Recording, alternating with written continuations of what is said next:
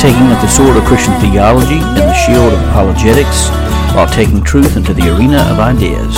You are listening to the Bellator Christi podcast, brought to you by BellatorChristi.com. Now join your hosts, Brian Chilton and Curtis Evelo, as we enter into the arena of ideas. Coming to you from Pilot Mountain, North Carolina, and Ronan, Montana, this is the Bellator Christi podcast, and we present to you, before we get started today, the Word of the Lord. And today's passage of Scripture comes from Matthew chapter 9, verses 37 and 38, where Jesus said to his disciples, "The harvest is plentiful, but the workers are few. Ask the Lord of the harvest, therefore, to send out workers into his harvest field." This is the Word of the Lord. Thanks be to God. Well, hello, everyone. Thanks for tuning in and engaging with us. We're praying that this podcast help bless you and helps answer any questions that you may have. But did you engage with us last week and listen in on the podcast then and listen to us discuss about divorce and remarriage? As a ministry, we wanted to put something out there that maybe help to answer questions and maybe ease some thoughts there. And if you do have anything, just go ahead and fire us an email, and we'll be glad to visit with you about that. Let's go ahead and welcome on the founder of Bellator Christi, Brian Chilton. Hello, Brian. Hey, Curtis. Hope you're doing well. Doing good. I do have to say a word. One of our contributors, Michelle Johnson, she and her husband Steve are actually in Montana now as we speak, and I think that they were up at the Glacier National Park, and that's like 40 miles away from me. Well, I told her, I said, you're not far from Curtis, and she told me where she came to a community not quite as far south as you are, but she did say Curtis lives in a beautiful area. She said that more than we're what like 5 minutes, 10 minutes away from Flathead Lake, and then right above that is Kalispell, and then you got Whitefish and so on, and that's where she would have probably come down to, is into Whitefish or Kalispell. That's about 60 miles away from us there. So I think she may have even said Kalispell, if I'm not mistaken. But anyhow. Yeah, it's a beautiful countryside up there. Yep. Yeah, that's crazy. The pictures had me envious as well. Yep. So, Brian, I think there were some articles, and then there was some big news for the ministry. You want to go ahead and fire away at those? Yeah, just first of all, just want to say very thankful for David and Mary Beth Baggett for allowing me to be part of the Moral Apologetics team. Recently published a response to some of the folks at Desiring God, which is, I don't take lightly. Some of the individuals had said that empathy, they claimed, was a sin, and so and I wrote an article for Moral Apologetics. I actually have it posted at Bellator Christi as well, but it's called "No Wormwood, Empathy is Not a Sin." So go to Moral Apologetics, check it out. You can also check it out at Bellator Christi as well. So really excited about that. It's gotten a lot of response thus far, and if nothing else, I hope it gets people thinking. And I think so far that's been going on. So I'm very excited about that. Awesome. I also definitely have some big news. Dr. T.J. Gentry, who we had him on, was it a month ago? Somewhere around there. 2 months ago. For part of our summer interview series. He's actually agreed to come on as a contributor for the Bellator Christi podcast. So you'll be seeing his articles coming up monthly. So we're excited about that. TJ has some great stuff. Just a great man of God. So I'm excited to see him join the team. Yeah, that's good. Yeah, that's he's going to be a great contributor. Some of the stuff that he does, man, is just excellent. So it really is. Anyway, we got a guest today. Want to go ahead and introduce him? We have a guest who's excellent in his own right. We have with us Dr. Brian Melton, and he has almost 20 years' experience in Christian higher education and administration. He has published 2 books and multiple articles on a wide variety of topics. He has a PhD in history. He and his family have shared many adventures together all over the world, and he's author of the book that we'll be discussing today called The Wrackturn Method. So we want to welcome with us on the Bellator Christi podcast, Dr. Brian Melton. Well, thank you very much. I'm very happy to be here. Welcome aboard. So, Brian, is it okay if we call you Brian? Yeah, absolutely. If it's not confusing for everyone. So this is Brian talking to Brian. You know, people have accused me of talking to myself before, but at least I have an excuse this time. So, first of all, we want to ask you, how did you come to faith? Well, I grew up in a house that was sort of split on the issue of faith. My mother was a very strong Christian, grew up in the conservative United Methodist tradition, and I grew up following her lead. My father was agnostic at best. He was the kind of person who didn't care about any of that sort of thing, didn't want to talk about it, didn't want anything to do with it. Well, I thankfully went to the root of my mother. And I accepted Christ at a youth camp before I even got to high school. But for a very long time, my faith was, I guess, what you'd call stereotypical, because it was exactly the kind of thing that you would normally think of, in that there was a huge emphasis on emotions, a huge emphasis on feeling, because that was how you worshiped God. And the next big step in my faith that I guess sort of completed that part of my faith journey was simply to go to Toccoa Falls College, where I met a number of excellent professors. Particularly, I'll call out Dr. Donald Williams, wonderful man, wonderful apologist, and he and others introduced me to the fact that I can worship the Lord not just with my heart, but also with my soul and my mind and my hands. All of that is the goal of the Christian life. They introduced me specifically to Francis Schaeffer, to the philosophical side of C.S. Lewis. I've also done some publishing on Lewis along the way, which is a lot of fun. J.R.R. Tolkien, the more you understand Tolkien's worldview and how it played itself out in his creative works, the more fascinating it becomes. But since then, that's sort of been the I guess the tune that my faith tries to dance to, is, like Schaeffer said, worshiping the Lord, searching for the lordship of Christ in the totality of life. So it doesn't matter where you are or what you're doing, even writing a book or teaching a class or doing any of those sorts of things. That is as much a form of worship as a praise chorus. Amen. And that has really shaped the way I've looked at faith. And that's one thing too. I mean, Curtis and I've talked about this even off the air, about how studying these issues, as you said, it is a form of worship, because, you know, as I've studied theology and even history, looking at the ancient history surrounding Jesus and the disciples, just something about it makes me feel closer to that time. And so, I don't know, there's just a connection that happens with studying these issues that really, as you said, it is a form of worship.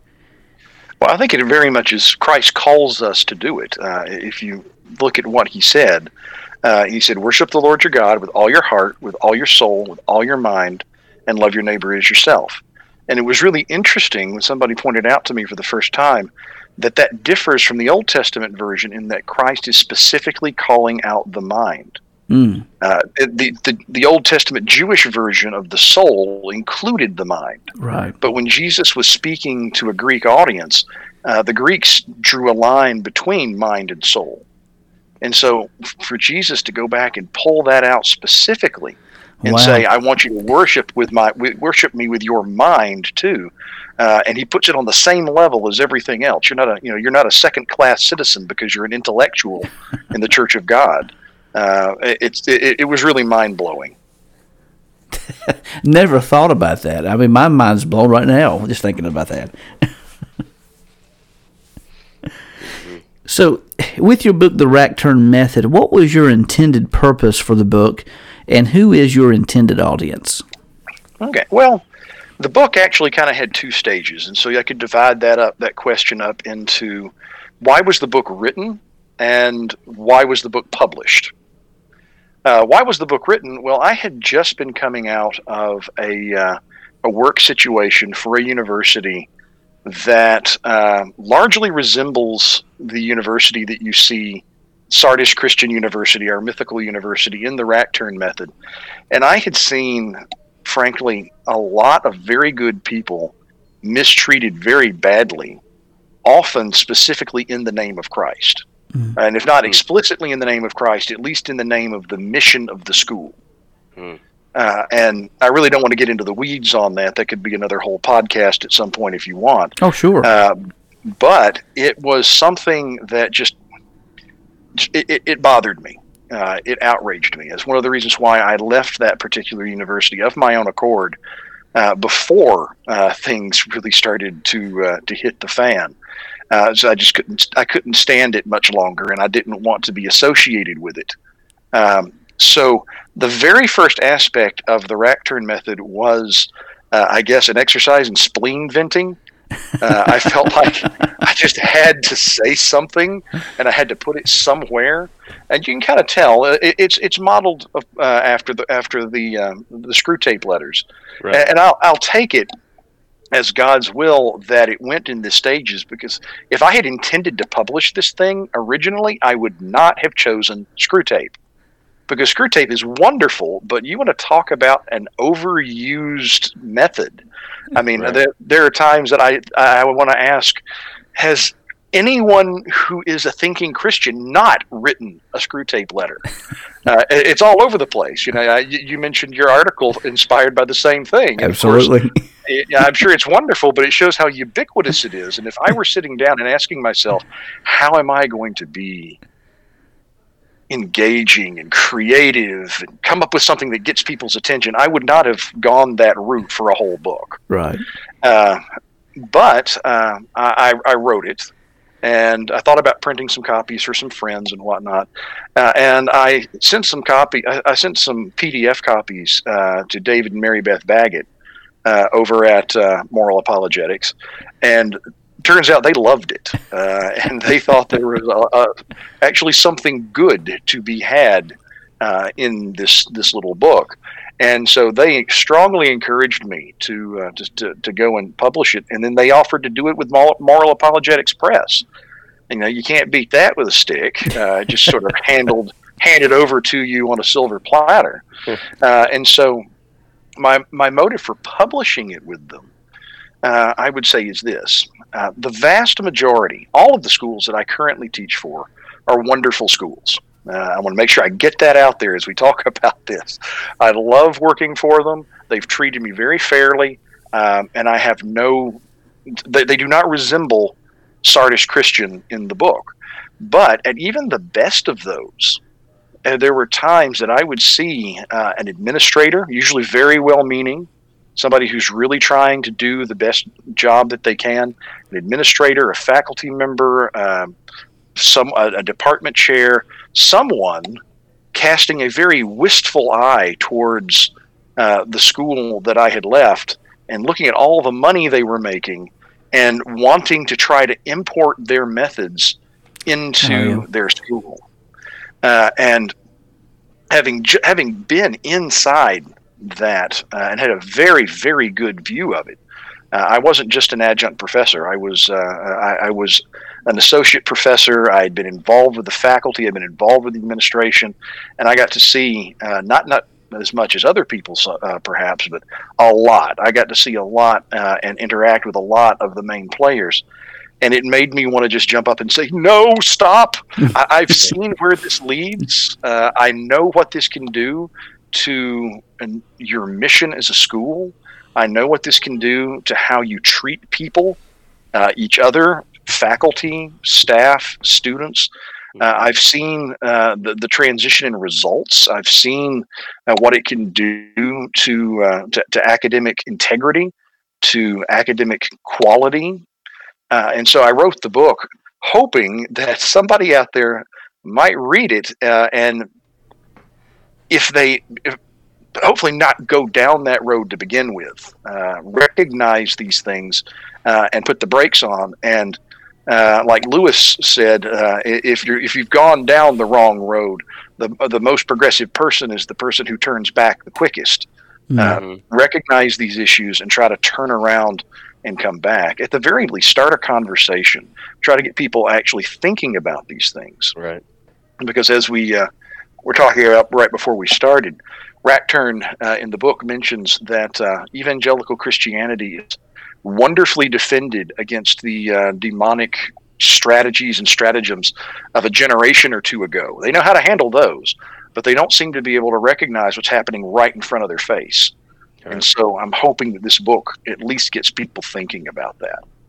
Yeah. Well, you certainly hit the ground running with this book. I mean, page 2 and 3, you have so much information right off the bat. I mean, for example, you have in here, you have the domination of the education system means that their worldview can act as kind of a parasite living on the children of the other traditions, and its influences spread far beyond their own meager numbers. That's just huge when you look at how you just were saying how when the generations ago, how they defended the Christian faith, and how we need to nowadays be able to work through that. This book seems to really point out those two differences rather clearly, like, for example, right there on page 2. No, I hope so. I mean, one of the things I was kind of getting at with that is I really think that education is one of the devil's hottest topics, I guess you could say, one of the prime targets, because at the very least, a good education is a force multiplier. It can take someone who has good skills and turn them into someone who has stellar skills. Mm-hmm. And if you're thinking about the threat of the gospel spreading from a demonic perspective, then a good education has the ability to spread it 10 times faster and be 10 times more winsome and engaging and convincing. The other side is, and I think this is one of the things that I think Wrackturn, as I talk about him like he's a real demon, Wrackturn was kind of progressive on himself, is that you make the assumption that the devils are out there wanting to destroy Christian education. And they're not. What they're wanting to do, as you mentioned in that quote, is they're wanting to bend it. They would much rather infiltrate it and use our own institutions to turn out to turn out devils. I call them little Christian devils in the book. People who sincerely and honestly believe that they are serving the Lord, but have been trained up in ways that are counterproductive to doing so, if that makes any sense. Certainly. Yeah. Running off that thought, the third and fourth questions we presented to you, I'm going to kind of combine those in the fourth one, but kind of piggybacking off something you said a while ago, it seems to me that if I recall correctly, Jesus himself said that it's impossible to serve both God and money. And I think you bring up a good point, because if the focus is on money, then it seems pretty clearly that a lot of times the convictions can be taken away off the mission that God had appointed. So with that in mind, looking at curriculum and development, what does that tell us about the way we should design the courses? But furthermore, you mentioned the dangers of adopting a business model that lowers educational standards. What dangers do you see coming from this, and even lowering, as it were, curriculum and development in favor of the almighty dollar? Well, first, I want to hasten to say that I actually think that traditional education has a lot to learn from business. Yeah. If you look at how a lot of schools were run for many years, they were running themselves into the ground. And business is a good and necessary thing. Sure. Yeah. Keep it alive. I like getting paid. I like getting paid on time. I like the money that I get paid to be able to put a roof over my head and food on my kids' table, and with a little bit left over, hopefully. Sure. So I am in no way knocking the idea of a school making its own way in the world. And I think that if you are wise, then you're going to go out and you're going to seek the best advice that you can on all of those issues from the best people able to give it, and that's going to be business. But the problem is, exactly as you said, do you serve God or do you serve mammon? Mm-hmm. The only way that the business model meshes, in my opinion, successfully with the Christian educational model is if the people who are in charge of the school exercise the most significant and sincere self-discipline. Because they have to be willing to look at the opportunity to make loads of cash and say no. That I'm not going to do this because it would violate the mission of this school, which is to spread the gospel, which is to educate Christians, to prepare them for life, to try to preserve their faith, and to try to spread the faith as far as possible. Sure. But what I think tends to happen, and this is one of the big dangers of the business model, is it's just so doggone effective at making money. Yeah. And pretty soon people figure out that if you just compromise this little standard, you can make more. And if you just compromise this other one over here, you can make even more. And if you keep, it's the death of 1,000 cuts. You keep compromising, you keep compromising, you keep compromising. And pretty soon, an objective observer in this type of situation, they'd have to wake up, if they're being honest, and look around and say, am I saving the village or am I burning the village? And a lot of times, I think the focus of that mission shifts from God to mammon. And because there's still so much talk about Christ, so much talk about the gospel, the business is hitting that niche so hard, it's very easy to convince yourself that you haven't actually changed your mission. And then, of course, that just sort of snowballs from there because we mentioned the idea of hiring people who weren't behind the mission because, at least not fully, because you want to be tolerant, they're effective, they're so on and so forth. Well, you start doing things like that in the administration, too. You start bringing in people who are really good at making money and maybe not so interested in the theological or philosophical aspects of it. And then they start pushing you farther and farther down that road. And then, of course, when you start making real money, you attract those kinds of people like moths to a flame. Now, what does that do to education? Well, first, I would posit that the minute you make that shift from mission focus on Christ and mission focus on education to mission focus on business and money, you have largely declared education impossible. Now, why in the world? That's a pretty dramatic statement. It's also kind of funny. I think the Lord maybe intended me to write it this way, because if I had intended it for publication from the beginning, I would not have said some things that I actually said in the book, at least not so straightforward. And this may have been one of them. But, what's the most basic rule of customer service? Customer's always right. The customer is always right. You can't educate someone who is always right. I mean, right.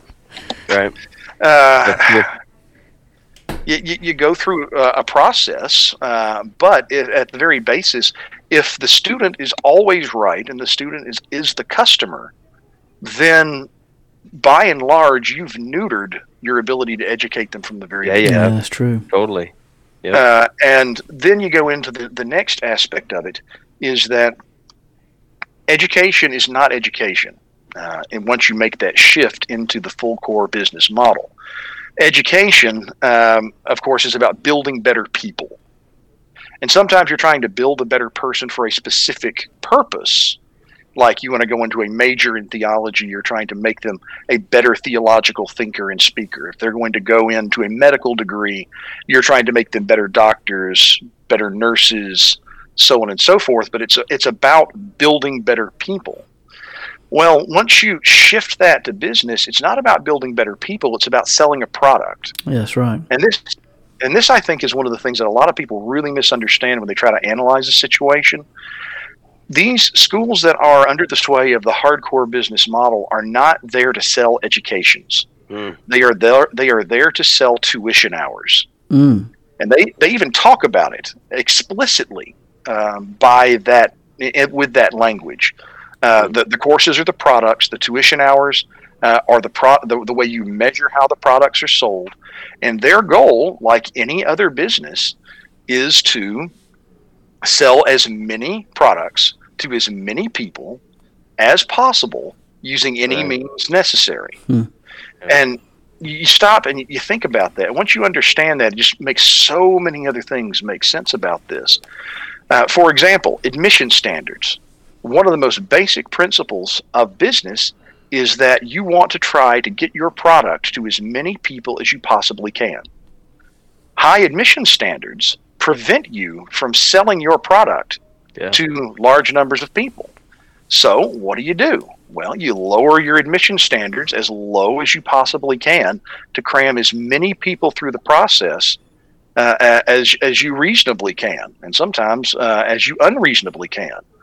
And then once you get them into the system, the next goal is to keep them there as long as possible. Because, of course, it's great if you sell one tuition hour or one course to one person, but what you really want to do is sell them a major. And then once you sell them one degree, you want to sell them another degree. In fact, I was once privy to a conversation at this particular school where the provost was talking about the need to accelerate curriculum development and curriculum approval because, quote, I need to get products to the market faster. So that is, that was the kind of conversation that would happen. So once you've got the people in the system, you want to keep them there as long as you can. And to do that, you need to lower the standards of the classes as low as you reasonably can. Because a lower academic standard is easier to pass. And so the lower the standards, the more people can be pushed through, the faster they can be pushed through. I also directly observed that under the influence of this model, a near constant pressure for your pass rates. And the question wasn't, did these students do the work? Because you would have a class, for example, let's say half of the class literally did not turn in their work. You can't pass them because they did not do the work. Right. But that was not what the issue was. The issue was that 50% of your class did not pass, and so you did not reach that certain pass rate. And then, of course, another aspect that throws into this in this model is faculty are not treated as faculty. They're treated as employees, and they're treated as employees on rotating contracts that last 1 year. So if you displease the administration, at the end of that year, they don't even have to give you an excuse. They just non-renew you, as it was called. I haven't been in higher education to that level, but I was at a church one time that had a model set up like that, where you weren't called as the pastor for good until something happens. You were on a 1 year 1 year period, and every yearly business meeting you were revoted into. And that was a horrible system. And a month ahead, I always have anxiety, wondering, okay, did I? It's hard to be a pastor, and be in a place where you're held to this standard. Well, if you did a well enough job, then we'll pass you on to continue next year. If not, we'll just not vote you back in. And it was a horrible system, absolutely horrible. Yeah, absolutely. And it's very similar to the situation for professors, because professors, a good professor is a combination of a shepherd and a gatekeeper. Mm-hmm. On the one hand, I love you, I care good. about you, I want you to succeed, I want to make you better in every way that I possibly can. So I'm going to shepherd you through this process. I'm going to try my best to make you the best that you possibly can be and help you score as high as you possibly can. But at the same time, if you just don't do it, that's on you. Right. Mm-hmm. And I have to be standing there at that gate and say, no, I'm sorry, you failed. Mm-hmm. Mm-hmm. Because that preserves the integrity of the degree. And the integrity of the university is what makes these university degrees mean something. Is that not just everybody can pass it? If you're not having people who can pass it, and I would even dare say that if you don't have high standards for a degree or high standards for the process, then you've watered it down to the point of what's the point? I mean, it's just simple. You might as well go out and pay however much it costs to get the whole thing and just put a paper on your wall because that's all you've done. Yeah, that's the idea of a diploma mill. But bringing it back to the pastor example, one of the things that a pastor has to be able to do is speak hard truth. Mm-hmm. Mm-hmm. And they have to be able to speak hard truth to everybody in the congregation. Absolutely. Now, of course, sometimes the congregation has to speak hard truth to the pastor, too. Mm-hmm. So there has to be a give and take. There has to be a check and balance. But if you don't feel like you can actually successfully speak truth to people and tell them the facts, then you're not going to be an effective pastor. The exact same thing is true of a professor.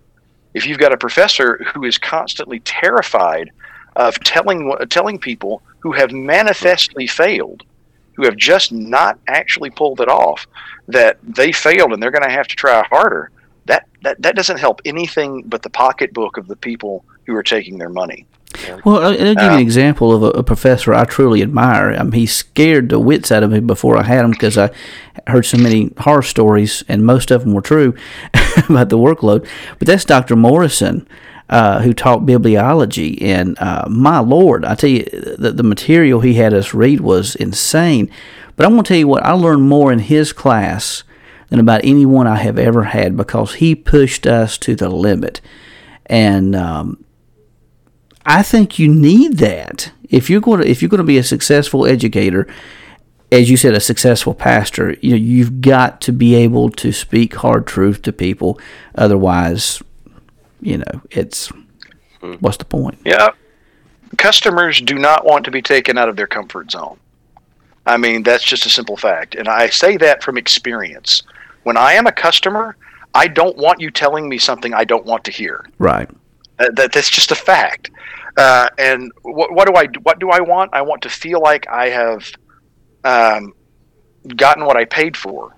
And what that generally translates into is many of the students who come under this influence are trained to think that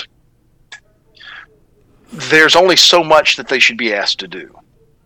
Because if there's a real chance of failure, if I'm being pushed to the point where I don't know if I can do this, which is exactly what your professor did to you, mm-hmm. That's where you have your best chance for growth, but that's where you get the most uncomfortable. So what they generally want is enough work to make them feel like they've done something, but no real chance of failure. And that's what the pressure you get in the curriculum development process is. But and I have to say that it to a certain extent, it just gets flat out immoral. Yeah. And what I mean by that is when you have these really low admission standards, I mean, when you're letting in people who basically their only qualification is their breathing, and you put them in some of these classes, especially with professors, because I should emphasize this, that pretty much all of the professors I know really care about their students and they care about their craft. And they want to maintain good standards and high standards, and they want to put people through their paces. So eventually, some of these students are going to reach the point where they just can't do it anymore. Mm-hmm. They cannot perform on the level that they are going to be expected to. Well, in the hardcore business model, who cares?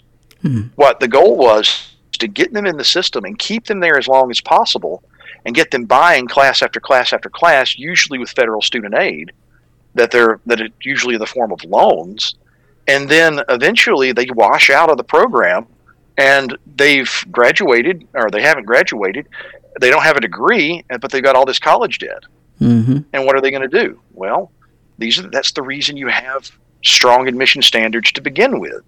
Some of these people really did not have what it would take, and you could reasonably see that. Oh, sure. And of course, it's justified 6 ways from Sunday. One of my favorites is, we're the school of second chances. So we're showing compassion on people who otherwise would not be able to get a degree. And usually that, unfortunately, is used to, well, you get the picture. Gotcha. I want to say one quick word before going on to the next question. In my undergraduate, I went to Gardner-Webb University in Bowling Springs, North Carolina. Great school. As part of the program I had in religious studies and philosophy, it was suggested to me to take I can't remember exactly the name of the class, but it was basically a Christian business class, and it was looking at how to do business from a Christian perspective. And a lot of the things you're talking about really fits in well with that class, because as you said, business is necessary because we need money, we need to be able to eat. But you can do business, but yet not be sold out to business per se, or not be sold out to only the money perspective. And one of the biggest lessons I learned in that class was really what you're talking about: ethics, coming down to ethics, having good, clear ethics to guide the process. Yeah, when Christ said, "Love your neighbor as yourself," he didn't say, "except in business," right? Or when it's not convenient. And I would argue, from that perspective, that it very much is a Christian way of business, and it's based on that simple fact. It doesn't have to be give away the farm. I was thinking about this the other day, that if I am an employee or I am a boss, and I try to think about things from how do I want to be treated as a boss, or how do I want to be treated as an employee, both sides are, if they're being fair, and that's, I think, part of what Christ assumes as well, they want to be treated with consideration. Mm-hmm. They want to be. They don't want to be given everything. They don't want to be coddled necessarily. They want to be treated fairly. And think about it from the perspective that you are in, and ask, if I were in this situation, not necessarily what is the most immediate effective solution, but how would I want to be treated? Anyway. Sounds a lot like empathy, we were talking about in the article at moralapologetics.com. As a cheap plug there. So in your chapter... Go ahead, I'm sorry. So the whole podcast is your plug. So sounds good to me. So that's a good point. In your chapter on taming the faculty, what lessons do you hope your reader will learn? Well, there's a lot going on there, and a lot of it was based on some of the dysfunction that I saw between the administration and the faculty at that particular university. The problem was basically that both sides, and I should hasten to emphasize, this book is not a polemic against the administration. It's not a polemic against faculty. It's not a polemic against students. What I am hoping is that everybody in this who reads this book from those groups will find something to get angry about, and then stop and think about and go, "Hey, wait a minute." That sadly makes sense. I go in for that myself. So I certainly do not assume that faculty are these sorts of ideal academic people who are very easy to get along with. Faculty are not easy to get along with. But again, that's another whole topic. But they both sides kind of regarded the others as stereotypes. You had the administration thinks this, and you can hear the administration talking about the faculty are like that, and so on and so forth. And so rather than actually really engage with each other on a good basis, you had a lot of cut rate Game of Thrones type feeling stuff. And since everyone was on these 1-year contracts, there was this overwhelming sense of fear. Mm. And I would venture to say that the only two types of people who did not really appreciate that fear were the ones who had not been around long enough to really understand how it worked, or ones who thought they were in good with the administration. Mm. They sort of felt that they were unassailable. And I saw several cases where that did not work out very well. But the overall point that I guess I'm trying to get at in that particular letter, other than dealing with a lot of the particulars of how this worked out and hopefully forewarning people on how to avoid them, is that the minute you hear someone say that they no longer need accountability, that's the minute that you suddenly realize, like Mr. Beaver says in The Lion, the Witch, and the Wardrobe, you get really nervous and feel for your hatchet, because there's a problem here.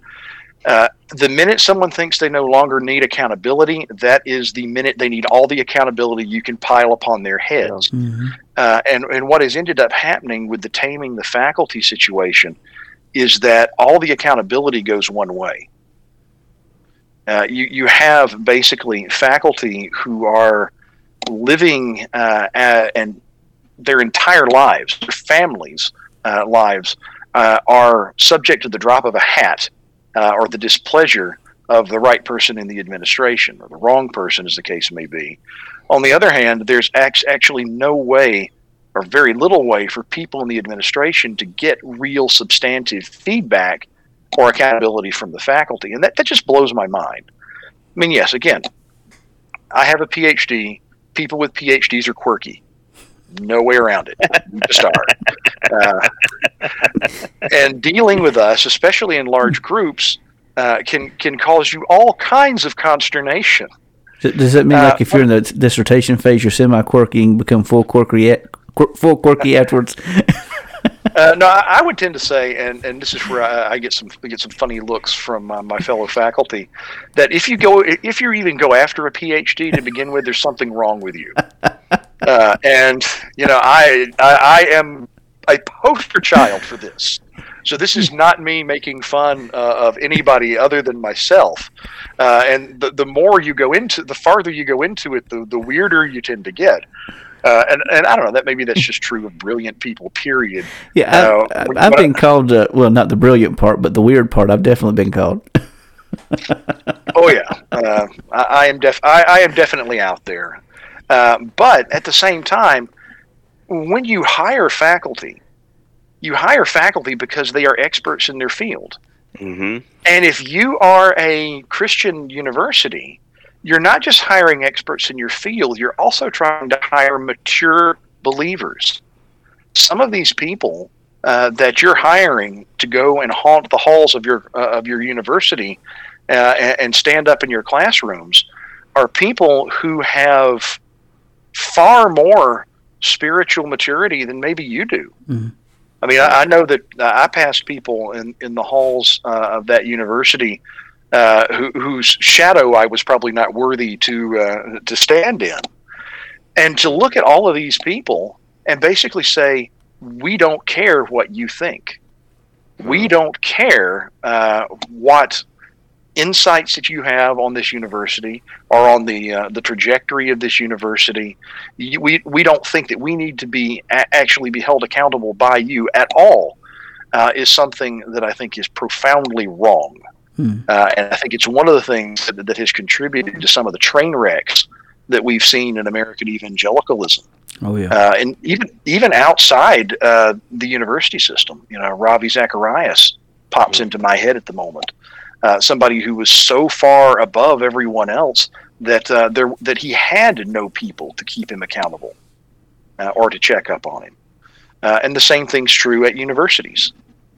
It almost seems like not a positive. It almost seems like just from what I've heard, this is just give that caveat.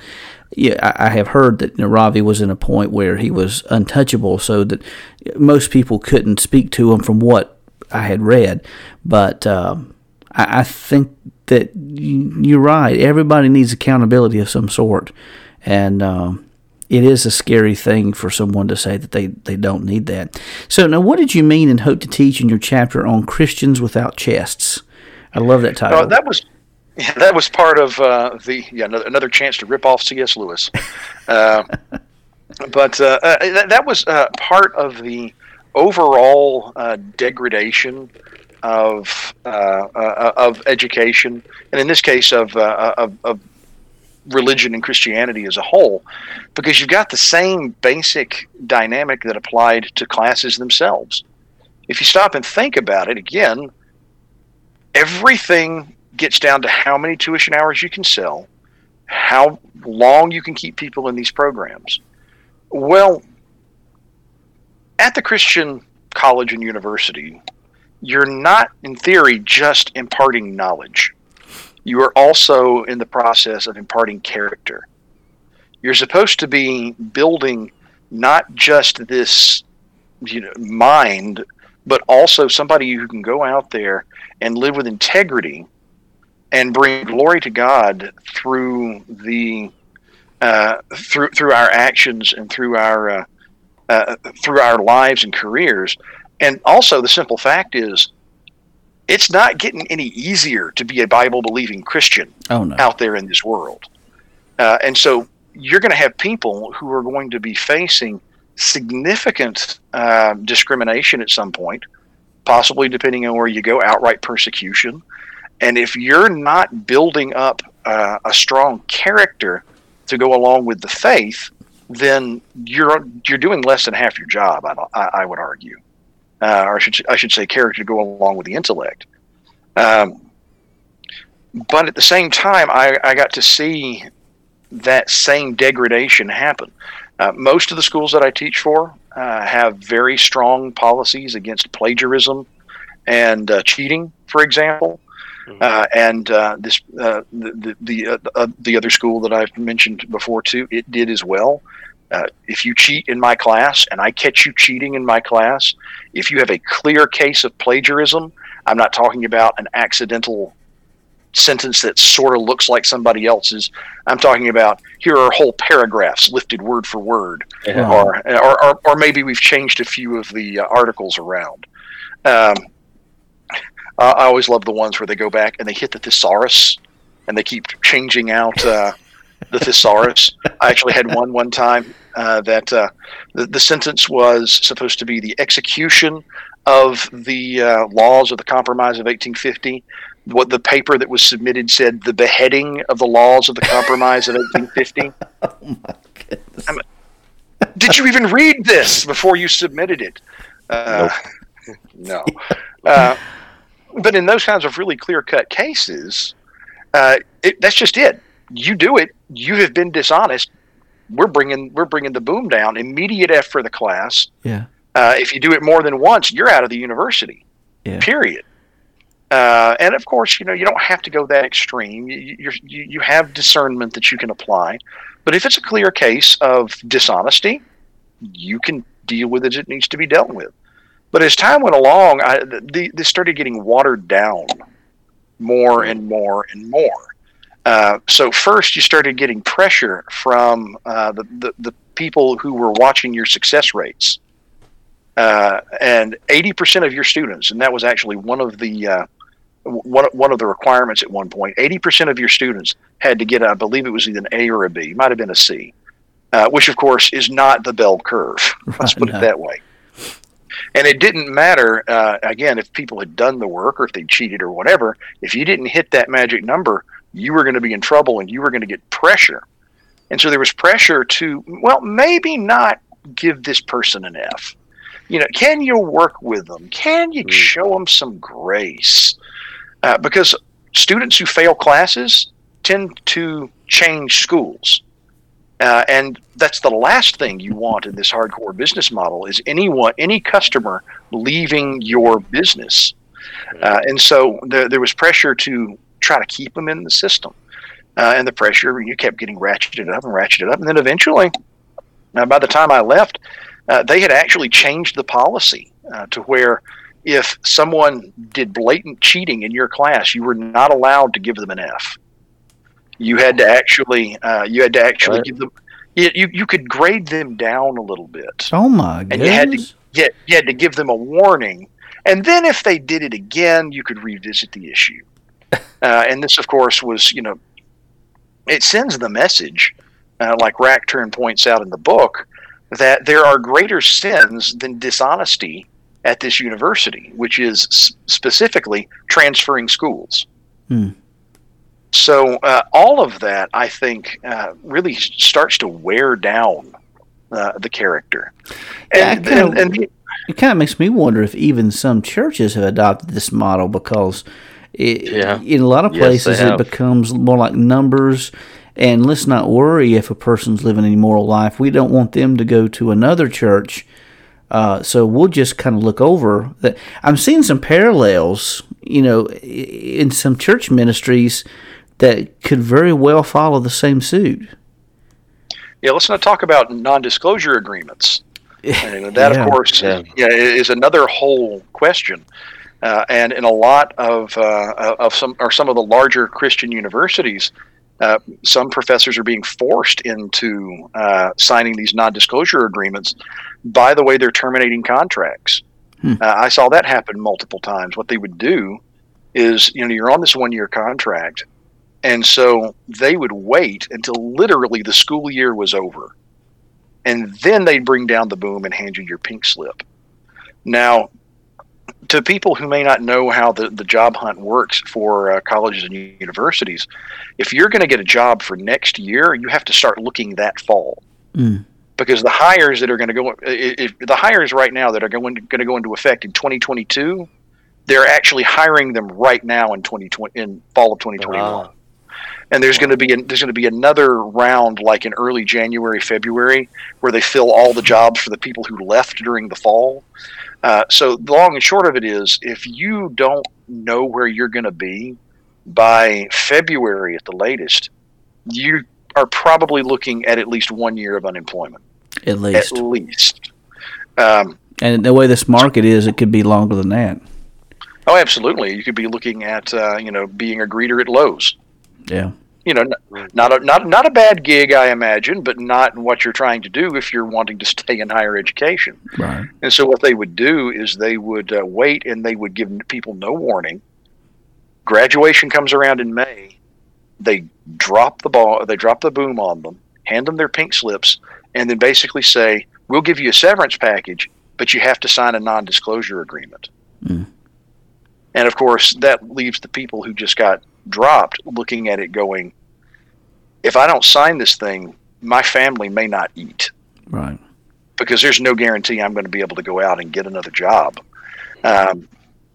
It's just outright dishonest when you start getting to that level. And I'll just flat out say it. I am of the opinion that people who routinely use non-disclosure agreements have something to hide. And the fact that you're using it is a giant megaphone that I'm hiding something. So it's not a good look for either a Christian university or a Christian ministry. Absolutely. So we've spoken a bunch about dangers. Before I go into this, Curtis, do you have another question? I've been hogging the conversation. No, that's good. Yeah, it's all good. One thing I do notice though is so you're coming at it from this aspect, but look at how the culture is being broke down on the other end. So the kids, the children, or the students, or even the other faculty members that are maybe are coming in are already being broke down to accept and receive this style of education. Oh, absolutely. I mean, our culture is very much set up to create customers. And that's what, the church has just, I think, absorbed that from the larger culture. And as Wrackturn again points out in the book, Christ did not call us to be customers. He called us to be servants. And there's a huge difference between a servant and a customer. A customer, bulldozes their way through life demanding to see the manager anytime something happens that they don't like. And a servant, on the other hand, is going to have a completely different worldview.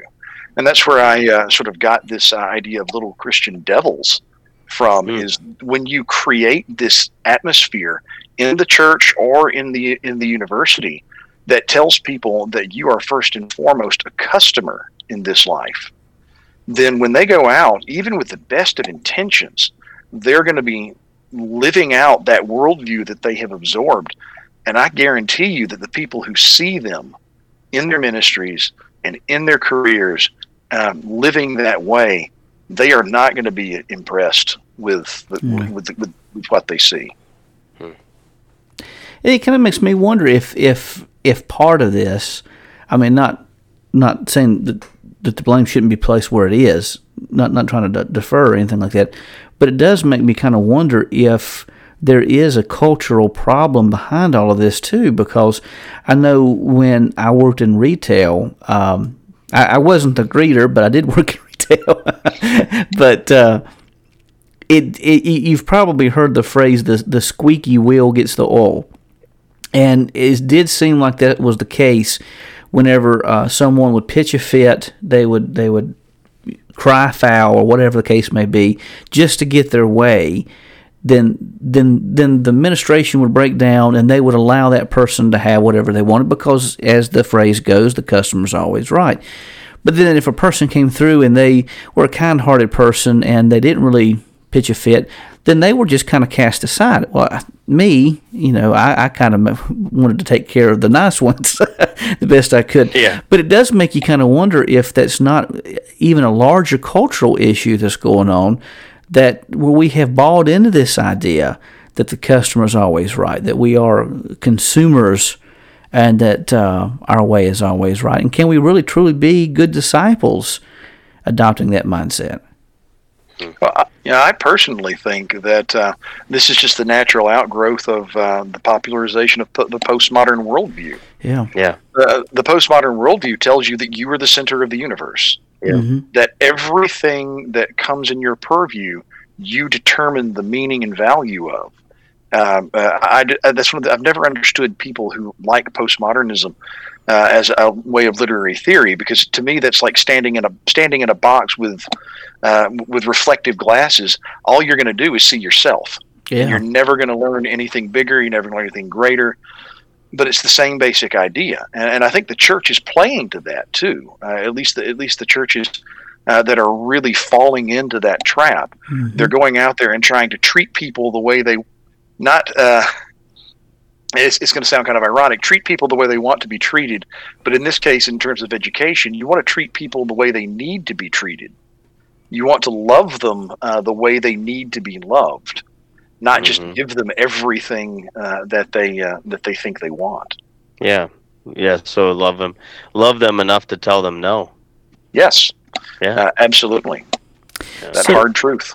As a way of bringing us all around back to the finish line, in addition to what we've mentioned, are there other big dangers you see facing Christian higher education and maybe even higher education in general? Well, I think probably the other main threat that I would see to higher education in general and to Christian education in particular is political. Yeah. We live in a day and age, which again, this could be another whole podcast, of absolute extremes, absolute polarization. It's polarization on a level that is coming to rival the 1850s in many cases, I think. And as things are being polarized at the national level, people are being expected and forced to, I guess in some cases, place political idols in the place of Christ. They're expected to have higher loyalties to whatever political movement or group they think they think they're expected to. We see this a lot in the secular universities as we look at the woke culture, and as we look at the extreme leftism that is dominating some university campuses. It's the same basic idea: is that you must bring your intellect into line with these particular points of view, regardless of what your faith says. And I think there is that real danger that we could walk away and start mistaking our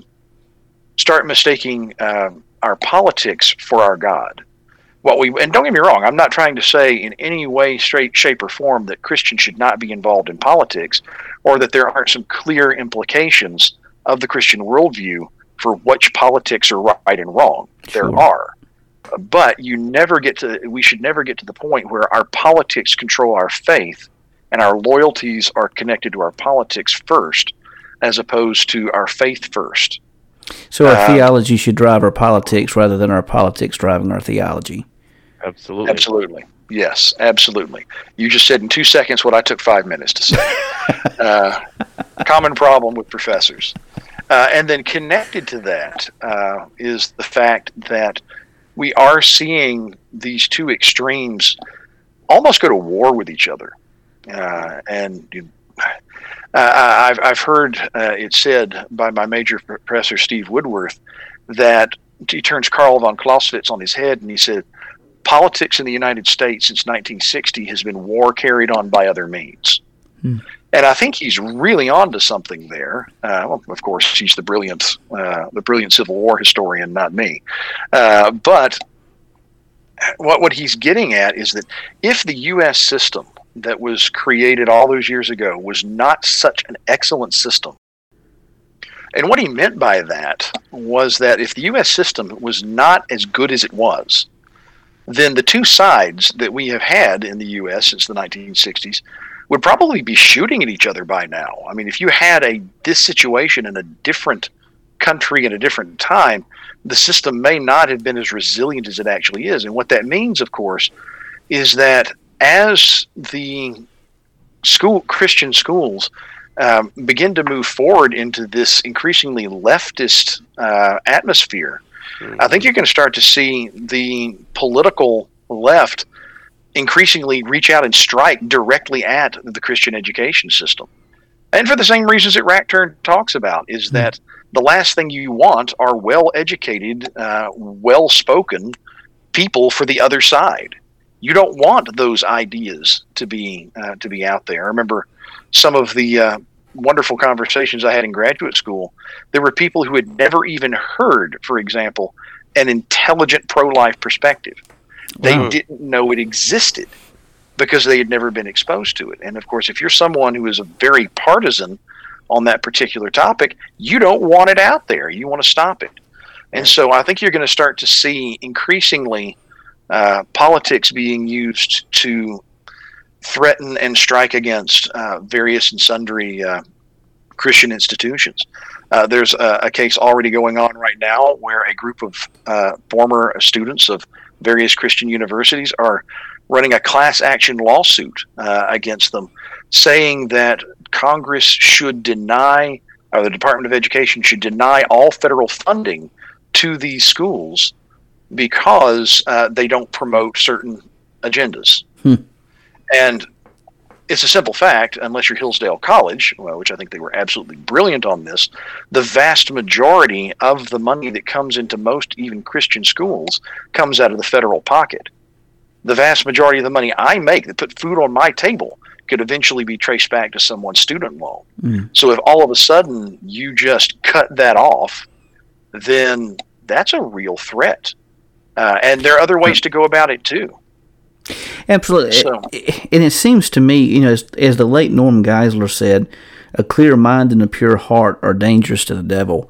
And I think there's a lot of truth in that. And so it seems to me that with that being the case, that educational systems would strive to build instead of promote, as you said, business is a part of it, but instead of focusing so much on the business end, promoting development of Christian thinkers so that some of these threats that we have facing us could be challenged in a winsome yet effective manner. Yeah, I mean, that's the bottom line. We should be training people to go out and really win the culture, really engage the culture on every level. There should be people out there making Christian movies that aren't, whatever the world did 5 years ago with the salvation message crammed in at the most inappropriate spot. We should be writing Christian books along the lines of J.R.R. Tolkien, who goes out there and through the expression of his Christian worldview, and the more you look at Tolkien, the more you understand his biography and where he came from, the more it is absolutely inextricable from his Christian worldview. He's influenced millions. He defined entire genres of literature, and he did it as a Christian. Absolutely. I tell my history students that you have absolutely nothing to be ashamed of as a Christian who does scholarly history, because you can go out and you can do good, strong, scholarly history, and you can do it because of your worldview, not in spite of it. That's right. So that's what we should be doing. And I guess to bring it all back around, that's one of the reasons why I wrote that book, is that I hope people will read it. I hope people will be engaged with it, and they'll be able to see some of these things and try to turn it around before it's too late. Absolutely. So, Brian, could you tell us about how people can access your ministry and resources? Do you have other books on the way? Ministry is probably kind of a strong description of me at the moment, at least from this perspective. My ministry is teaching my students, writing when I get the chance, showing hospitality with my wife to people who want to come to our home. So if you want to get in touch with me, I'm on Facebook, and I'm glad to talk. I'm glad to engage as much as I can, within reason, of course. We just had another baby. I've got working for 4 different schools. You get the idea. You're a busy man. Oh, yeah. And if you're interested in the book, then the number one place, of course, I can send you is moralapologetics.com. They obviously are a phenomenal organization, first-rate scholarship, good translation down to a more popular level, and they published my book. So what else do you need to say about them? Well, Brian, it's been a joy and privilege to have you on. The book is The Wrackturn Method. Our author is Dr. Brian Melton, professor extraordinaire and author extraordinaire. So we're going to turn it over to Curtis at this time. All right. This is a good podcast. This was great getting to discuss some of this stuff, and actually looking in and digging into some of this is going to help us be able to see where we want to put our kids for education, and maybe give it a second thought of how we do things. So, But we here at Bellator Christi want to thank you for spending time together with us, and we value that time. Our prayers that this podcast helps stretch your mind and is a place to strengthen your faith as we strive to create an atmosphere of discussion and is a reliable source of information. Join us next time on the Bellator Christi podcast, and until next time, Brian and I say, soldier on, friends.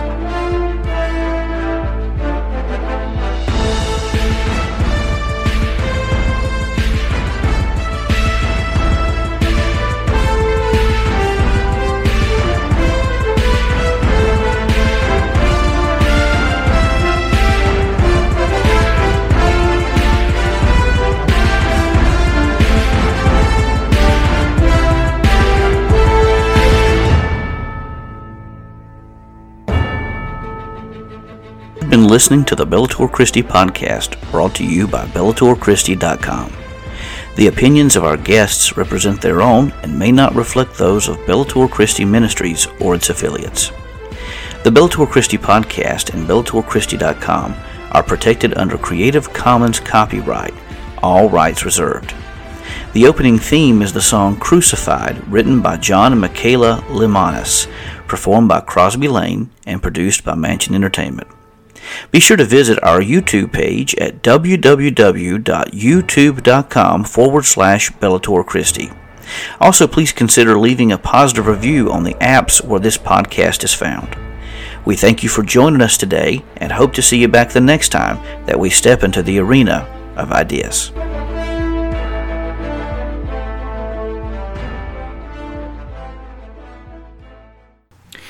Do you have a question about the Bible, theology, or apologetics that you've always wanted to ask but never felt comfortable asking? If so, we want to encourage you to head over to BellatorChristi.com and submit your question on the Submit a Question link. Your question will be reviewed and may be featured on a future article or podcast. Remember, the only dumb question is the one unasked. So go over to bellatorchristi.com now and submit your question.